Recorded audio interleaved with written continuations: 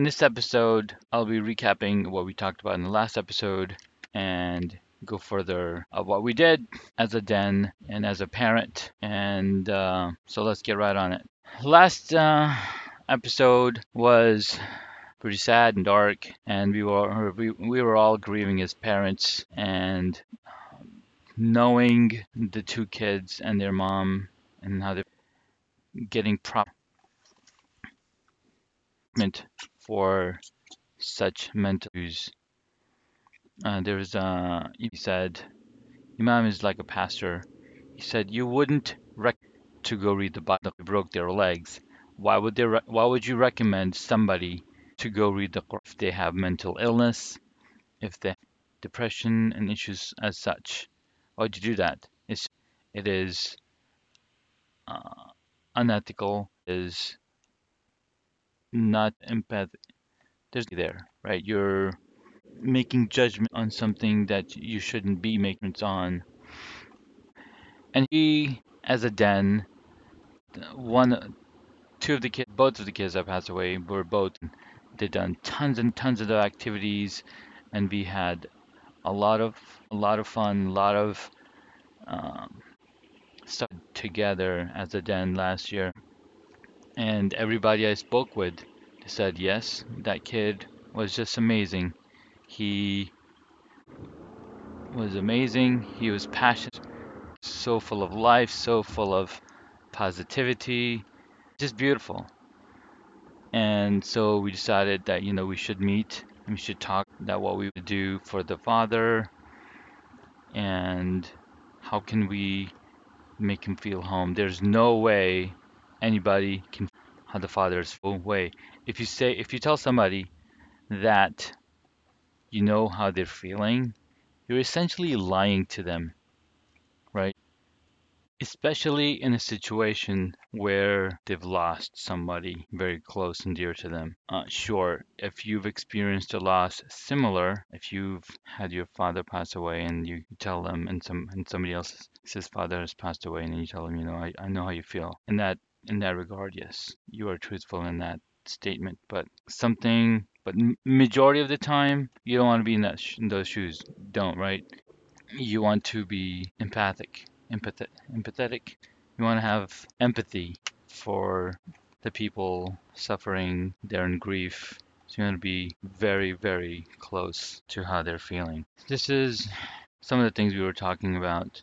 So we had our regular den meeting, but we decided not to have it at the Adam Center because there's a lot of people there, and we decided, we should have at a home, somebody's home, where we can sit down and talk and have quiet contemplation. And the kids can be in the basement and have their own meeting. And one of the brothers from another den, he said, hey, I'll come and run your den meeting for your kids so the parents can get together and talk. And we were very, very thankful for this den leader.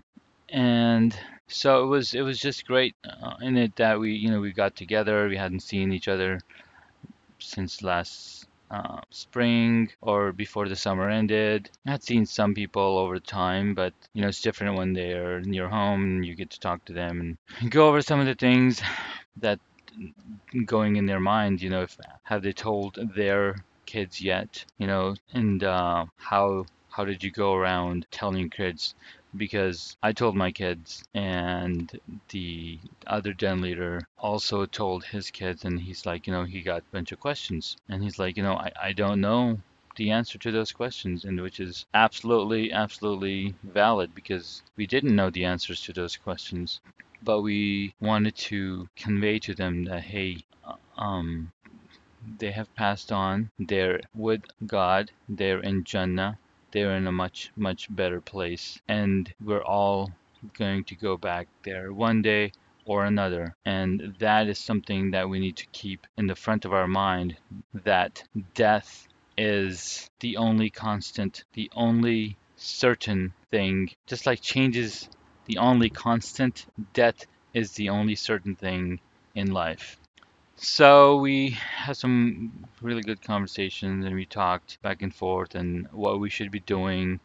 And we decided that we're going to honor his life and we're going to honor the kids in doing different activities and have the kids write letters to their father in the next Den meeting, I believe. So that's one of the things. The other thing we want to do is we want to get in touch with people who are experts in dealing with grief, dealing with loss. What do you do, right?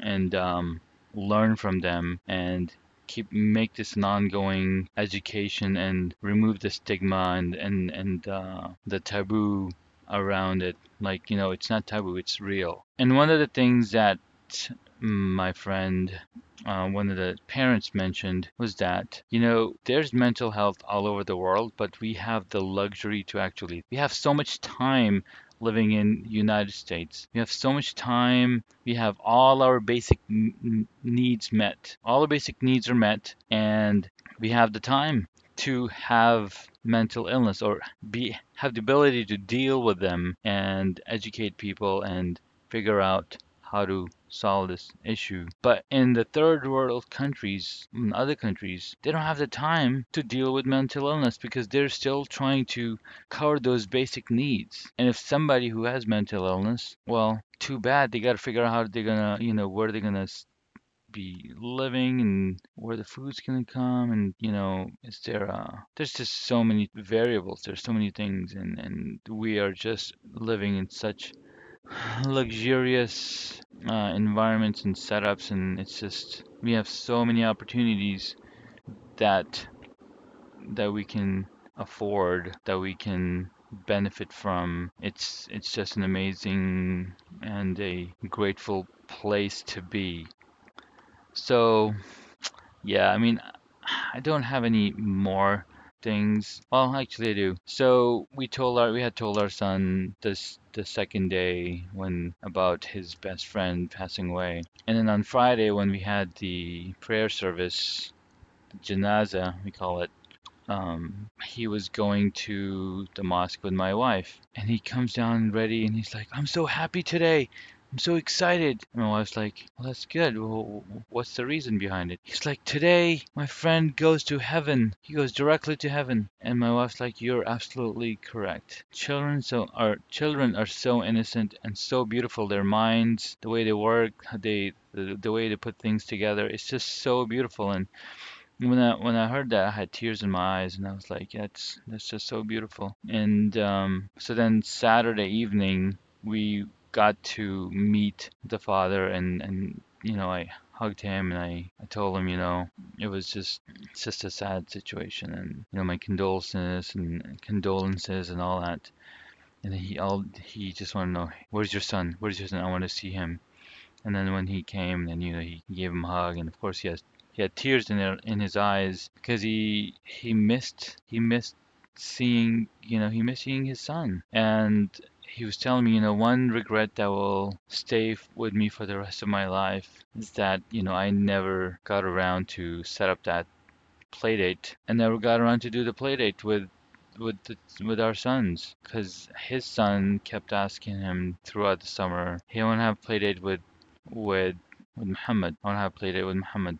And we just never got around to doing that. We had met them once at a Walmart, and they were just so excited to see each other, hanging out, running around, and whatnot. And we were like, yeah, we had to go, and they had to leave also.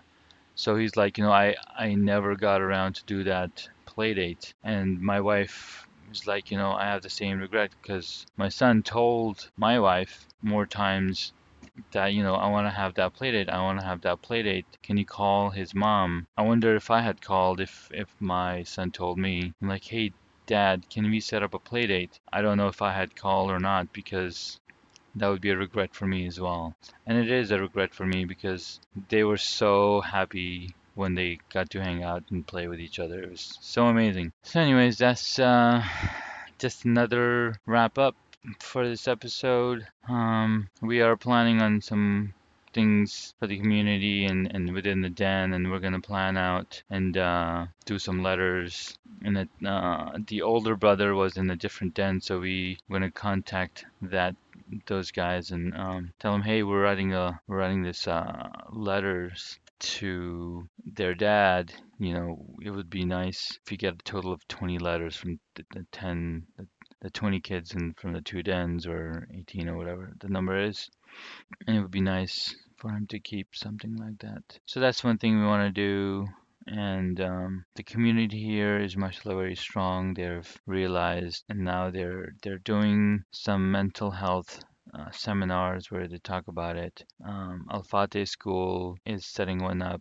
Adam Center is setting one up, and I'm sure there's more getting set up as well, because it's real. It's not just anybody, and it's something it's a taboo topic in other religions as well. And there's no way to say that you're wrong, you're right. And I just wanted to share that.